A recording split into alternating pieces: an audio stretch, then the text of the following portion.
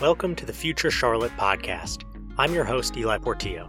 I've spent more than a decade studying Charlotte, first as a journalist and now as assistant director of the UNC Charlotte Urban Institute. 20 years ago, this city looked radically different. No light rail, a smaller skyline, and breweries?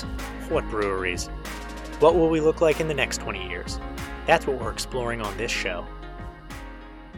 Our guest today is Astrid Chirinos, who was just named the YMCA of Greater Charlotte's new Executive Director of Community Engagement. She is a longtime advocate and representative of Charlotte's immigrant community and just a real force in the community. So, Astrid, thank you so much for joining us today. I really appreciate it. Oh, Ellie, thank you so much for having me, and Happy New Year. Happy New Year to you, too. The New Year in so many different ways, and it definitely promises to be a transformative one for all of us. Yes, I would say it's a year that has started off on a weird note, but really, after 2020, there's nowhere to go but up. That's right. First of all, before we really jump into things, just tell me a little bit about yourself, who you are, what you've done in Charlotte, and what you do now. Well, thank you. Let's see, my God, it's just been a 4-decade journey in the United States, 4 decades for me. I am Venezuelan by birth and Charlottean by choice. Came to the United States to Raleigh, North Carolina, with my parents and my brother to go to school, like many of us immigrants here to, better our education and to be able to really take advantage of the great opportunities the United States offers in terms of higher education. And fell in love with North Carolina. Lived in Raleigh for 17 years, went to school, worked there, got married, got divorced, went through all the different changes in life. And I was offered an opportunity in Charlotte to come with here to work with some projects with Bank of America and the Arts and Science Council. And fell in love with Charlotte, of course, because this is where great opportunities for business, very different environment from Raleigh. And this is what I have lived for the past 25 years. I worked with corporate America, had my own businesses. I was able to start nonprofits with the Latin American community, like the Latin American Chamber of Commerce, the Latin American Economic Development Corporation.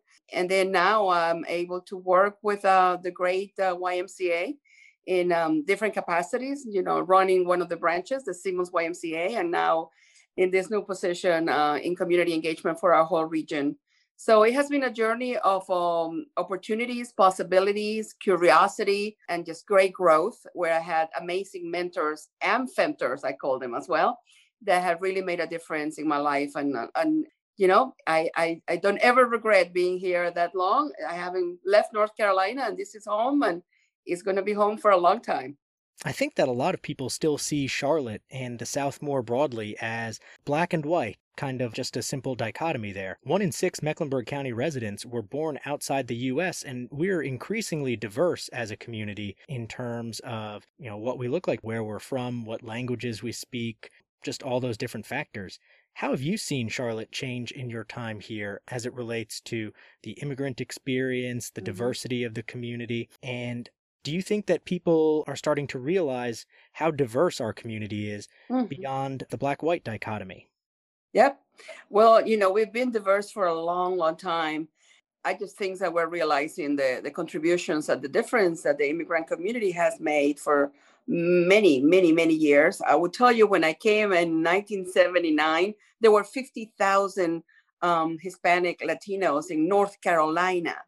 And as you know, that growth has been exponential, up to 1 million now in North Carolina. And, that time when I came, it was the boom in terms of economic opportunity in many ways for North Carolina, because of the weather, because of industry, for all kinds of reasons. And, coming to Charlotte, of course, all the banking industry, the unregulated environment for banks, intra activity with states was able to help Charlotte to grow so much and attract so much talent from everywhere. So yes, I have seen a tremendous change in terms of activity, in terms of participation.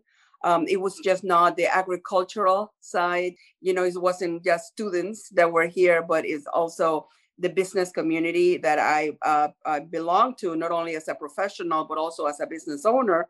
It grew tremendously, especially in the early 80s, 90s. But, things changed a lot when 9/11 happened. It was a completely different approach to immigration. I always call it, before 9/11, after 9/11 United States. Because when we came here as a family, I remember they kept asking us, please bring more immigrants, please bring your friends. Businesses were absolutely in need, and corporations of talent, because we had a low birth rate across the United States and in North Carolina as well. So we needed more workforce.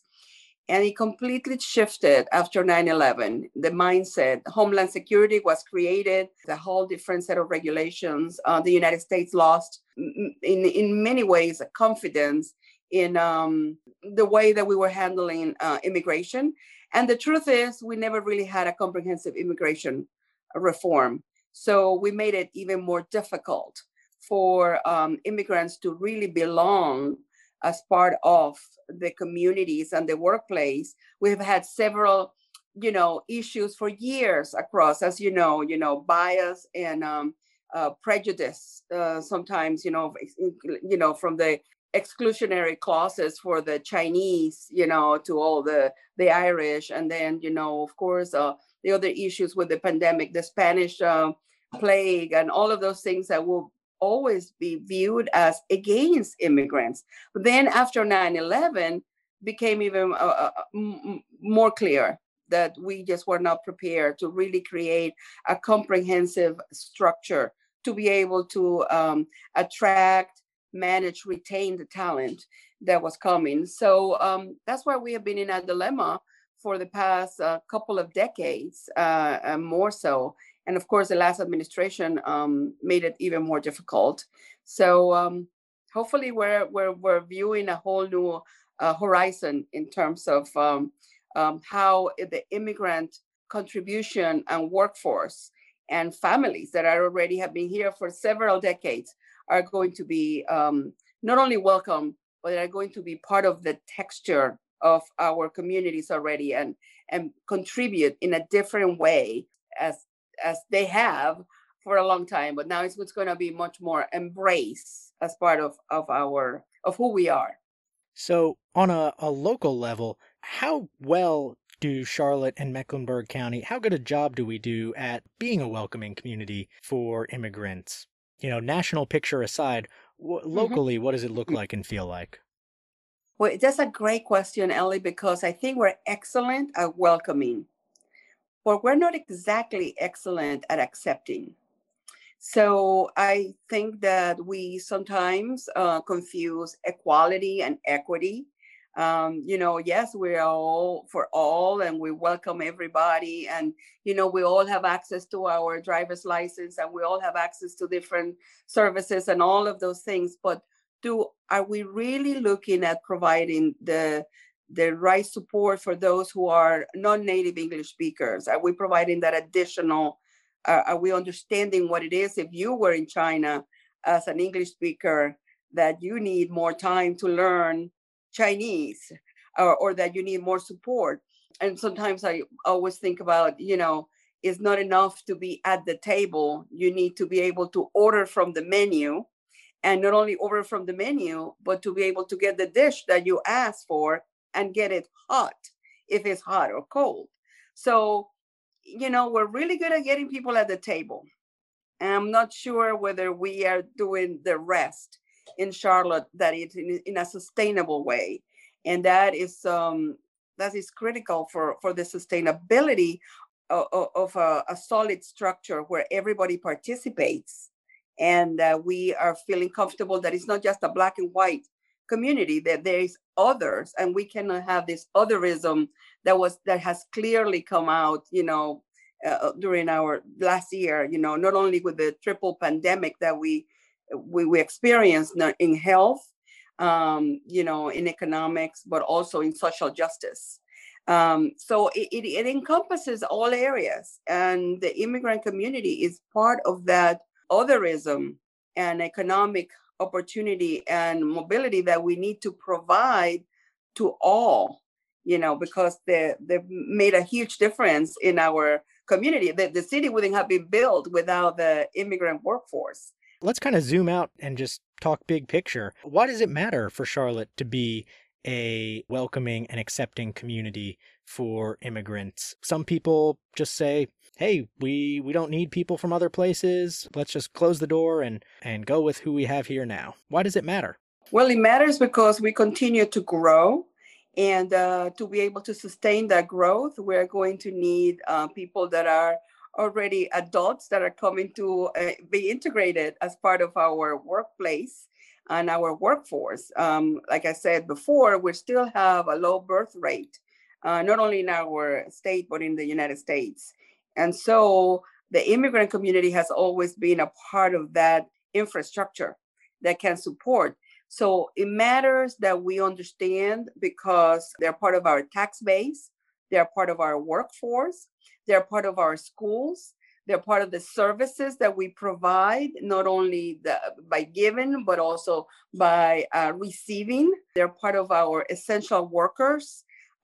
So if we are not able to understand and retain that workforce, it's going to be much harder for companies and for our local government and for our nonprofits and everybody, every sector, to be able to function and be efficient.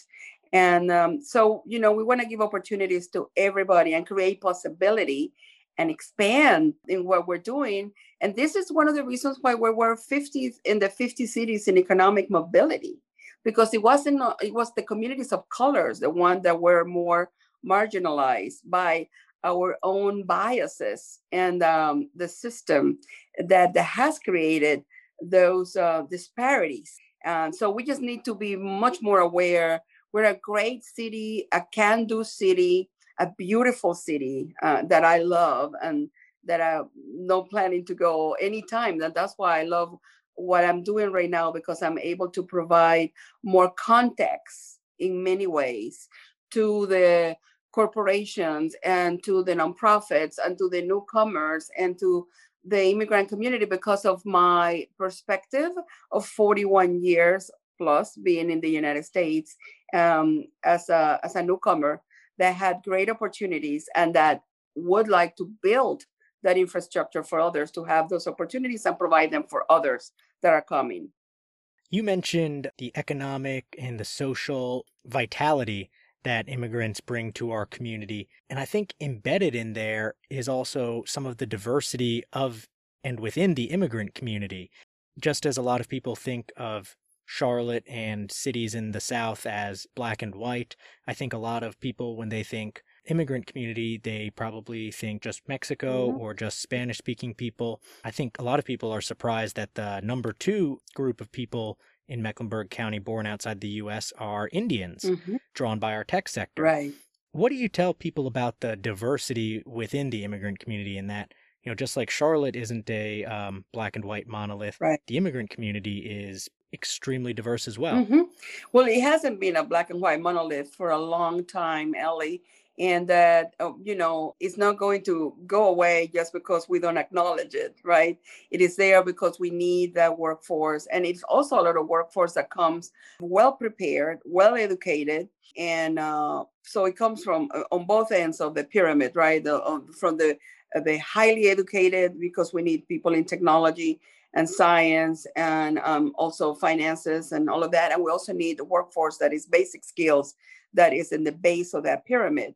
So they have been here for a long time, and it is really difficult to be able to come and stay in the United States, contrary for what people think, and that a lot of the people here are undocumented. Yes, we have had that. Part of the reason is because we don't have a comprehensive immigration reform. So a lot of people stay because they stay because they have the jobs. It's not like they're here suffering or taking advantage of the system. They're contributing to the system. Many of the companies that they work with actually encourage them to stay because there's no other people. It is important that we also pay them the same level, and that's part of the disparities as well. So the need is there, and they contribute at all levels, right? So we need to make sure that we provide that equity, the infrastructure, so we can all participate and we can all contribute, whether we're Black, white, uh, people of color, newcomers born here from different backgrounds. The whole idea is for all of us to move together and, helping Charlotte be the city that continues to grow and serve. And as we're planning, and I'm just very grateful that we're looking at a more equitable framework for growth, because now we're realizing that we cannot continue staying in the 50th and the 50 cities across the country in economic mobility, and that will impact all areas. So I am very excited that our local administration and our local government is definitely intentional right now, more so than ever, actually. I'm fortunate to be in the Planning Commission as well. And I see the comprehensive 2040 plan that is being led by, our planning director, and but all the city. Who we should point out is an immigrant himself. Absolutely. I mean, Taiwo Jaibowa, an amazing talent and leader, tremendously courageous in many ways, that has been willing to take risk and has been able to demonstrate that, many times we have to take those risks to be able to move to the next level. And so Charlotte is going to start understanding or feeling more comfortable with that. I mean, part of it is, we have a banking overlay, which is low, many times risk averse. And that's been a culture also in many ways from our faith-based environment. But I think that we are definitely shifting our approach and are more willing to take a look at what it means to have others contribute, and that it is okay, that it's, that we're in the same place as many of the other cities that have grown. We continue to grow, but we just need to make it sustainable in terms of our newcomers. What does that look like to you, to build a more equitable city and to grow in a more sustainable way? What are some of the policies or things you're seeing from local government right now that make you optimistic? Yes. Well, I'm glad that you brought the word policy, because that's where we make changes replicable. So we do need to include the changes, whatever initiatives, whatever task force decisions we made, whatever, they need to start becoming part of our policies, our practices, to make them replicable and sustainable. Language access is very, very important for everything. It cannot just be a nice to have or an afterthought. It just needs to be a part of the fabric of whatever policy and decisions. And we need to make sure that we have the talent that is going to support that as well, trained. We need to have our own cross-cultural competency to understand, just make that effort. Many times when we go to other countries, we want to understand. So we need to make sure that we understand who is coming here and how can we make it easier so they can move in faster and integrate. So, providing that additional support. It's like if we all need shoes, but we're not all size 8. But if you give me the size 8 shoe, it doesn't, but I cannot use it. It doesn't matter, and that's what I'm saying, that, equality is important and it's a given, but equity is something that we build and that we have to be very mindful of. And, it's interesting. It's like air. You don't know that it's there, but you sure know when it's not there, when you're missing it. So I just think that we just need to be much more mindful and intentional, that equity is a process and an outcome that we need to look at, especially for newcomers, immigrants, and that can continue to grow and be a part of our workplace. So you kind of touched on a little of this earlier, but, over 41 years in North Carolina, I think you said 25 in Charlotte. What are some of the bigger changes that you've seen as it relates to the immigrant community or the immigrant experience, or how the community has become more or less welcoming? Well, I definitely see that the Latino workforce has become much more active, and their leadership has been more prevalent in corporations, as well as leading nonprofits. So there's no questions that the leadership is there and the access is there. Now, the opportunity to stay is what concerns me, because many times they don't have the support that the infrastructure. So I've seen that, go up and down during my years here. That I think that, especially during the last 4 years, it was very difficult for the immigrant community to feel safe and comfortable, not only in terms of the basic skills, but also in terms of being able to articulate and have self-expression, because of all the issues that we had, unfortunately, with the last administration. And at the same time, we have had a sheriff that has been extremely welcoming and supportive, that we have elected. We've had also a city council that has been extremely supportive, the most millennial city council that we have had. And we had an immigrant city council woman, millennial, for the first time. So I just see that there's a lot of changes that I'm hoping that they are sustainable. So we just need to make sure that we have that infrastructure. So I'm hoping that they continue to happen. The leadership continues to grow, and from all sides, but that our community understands that the belonging, that it's the most important, not just the welcoming part, but the belonging of it, so we can all feel that we are a part of, and that that our contributions are being valued and implemented. So just because I have an accent doesn't mean that I think with an accent, right? That I am contributing the same way as anybody else, because at the end, we all have an accent anywhere we are in the world, no matter what. If I'm here, then if you're in Boston, you have an accent, right? And if somebody's here from California, they have an accent, even if they are from the United States. I think you hit on something that I think is really important, which is, the kind of organizational infrastructure and that infrastructure of support when it comes to organizations like churches and business groups and those kind of civic areas where people gather, exchange information, build political power. Has that really increased a lot for the immigrant community in the past 25 years in Charlotte in terms of those kind of civic structures really growing and cohering? Well, there've been several organizations that have worked very hard and that have grown. Not only in the Latino community with the Latin American Chamber, the Economic Development Corporation, Enlace, a lot of the Latin American Coalition, all of them, as well as in the Asian community with the Asian Chamber and other organizations that support. But I think that we need more in terms of the general market, to be able to be, it is not that, oh, well, you're from such and such country, or you are a newcomer, you go there, and you go there, because the silos is what creates the disparities. That, when you just want this particular perspective for now, and let's just have it and then move on. No, it just needs to be integrated. We always have to think about, okay, this voice or this perspective is not at the table right now.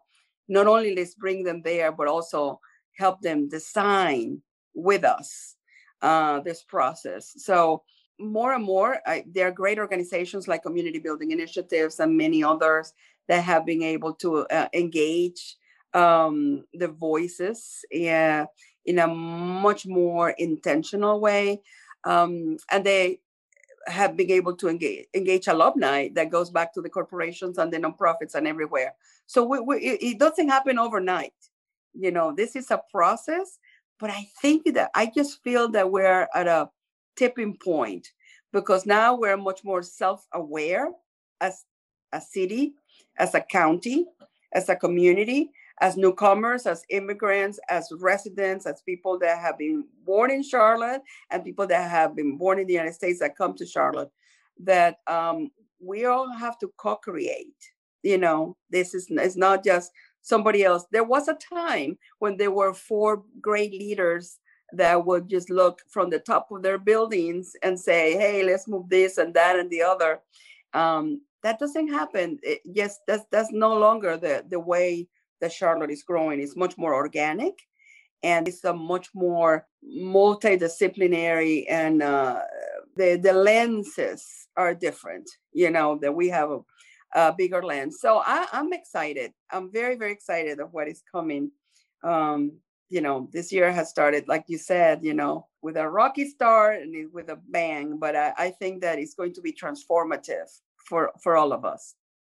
You're involved with the Charlotte 2040 planning effort. That's kind of the conceit of this podcast, is looking ahead roughly 20 years and seeing what different people think it will be. As you look forward over the next few decades to 2040, what does Charlotte look like to you in terms of being a more equitable community and the immigrant community? Yes. Well, we're looking at changing a lot of our zoning and having place types as the base for how we're going to be building the city. So it's going to be much more integrated because, as you well know, the real estate and the land use is what really creates a lot of the segregation in many of our cities, and especially in the South, and especially in Charlotte.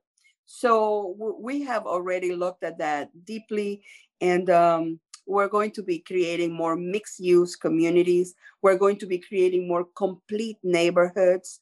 We're not going to be leaving people behind or out. The intentionality, because, you don't know what you don't know, right? But we have finally learned, because now we have enough history, and we have seen what happens when you leave people behind, when you don't create the infrastructure, when you create barriers, and when you don't allow, people and create the opportunities and the possibility. So this new plan is going to create a lot of possibility for us in all areas of our city, the north, the south, the west, the east, in every way. You're going to see a much more dynamically integrated environment, and the traffic, the transit part of it. Well, you have seen how the pandemic has impacted our traffic, right? Which is like, oh, wow, this is awesome. You remember how different. You can actually drive on 77. Exactly. So now this is almost like an opportunity to start building from what is ideal, and how can we accelerate that, and how can we streamline that, and help support that fluidity that we need for everybody to have opportunity and to have access in every way. I keep saying that, but I have a great excitement now that we're much more conscious, and we understand where implicit biases were, where implicit issues with infrastructure were, but now we're addressing them, consciously, and we can move forwards. And so when the Chetty study comes back, and when the Harvard and Berkeley and all of them come back, we're not going to be 50 in the 50 cities anymore. And final question as we wrap things up here. If you could change something, anything, you have a magic wand to make Charlotte more receptive to immigrants, what would you change? I would say the collaboration amongst immigrants themselves. Not only because it will help create a force to be able to push, and make a difference. I mean, I think the self-confidence and the conviction that we are here making a difference will make a difference if we're all more together. And great organizations like the Charlotte International Cabinet and others that bring together our newcomers and immigrants are helping in that. But I think that we need to be much more intentional because of the differences that are, sometimes the environment makes us pull and be individual, pull out to our own side. So I would change that. And with that, the acceptance of our community, that newcomers and immigrants are making a difference to the better and to the positive. And it's not just about the welcoming part. It's about the staying part. Well, thank you so much for taking the time. I really appreciate it. Where can people find out more information about the YMCA of Greater Charlotte and the work that you're doing there? Oh, they could go to our website, www.ymcacharlotte.org, and they could definitely call me anytime. You got I don't know if you're providing my email is astrid.chirinos, CHIRINOS @ymcacharlotte.org. And, they could come and visit any of our facilities, of course, with our safety guidelines. But I would just say that they just come and take a look at all of the different branches that we have open now, serving not only our youth, but also in our anti-hunger efforts and breaking the cycle of poverty, as well as serving all our members that need, the fitness, and anybody in the community that need the wellness in mind, body, and spirit, which is critical right now for our emotional well-being. Yes, now more than ever. More than ever. Well, thanks again for taking the time, and I wish you a great rest of 2021. Oh, for you as well. Thank you, Elliot, for everything that you're doing and your great leadership at UNCC. Thank you. Take care. Thanks for joining us on the Future Charlotte podcast, produced by me, Eli Portillo, at the UNC Charlotte Urban Institute. Keep looking to the future, Charlotte.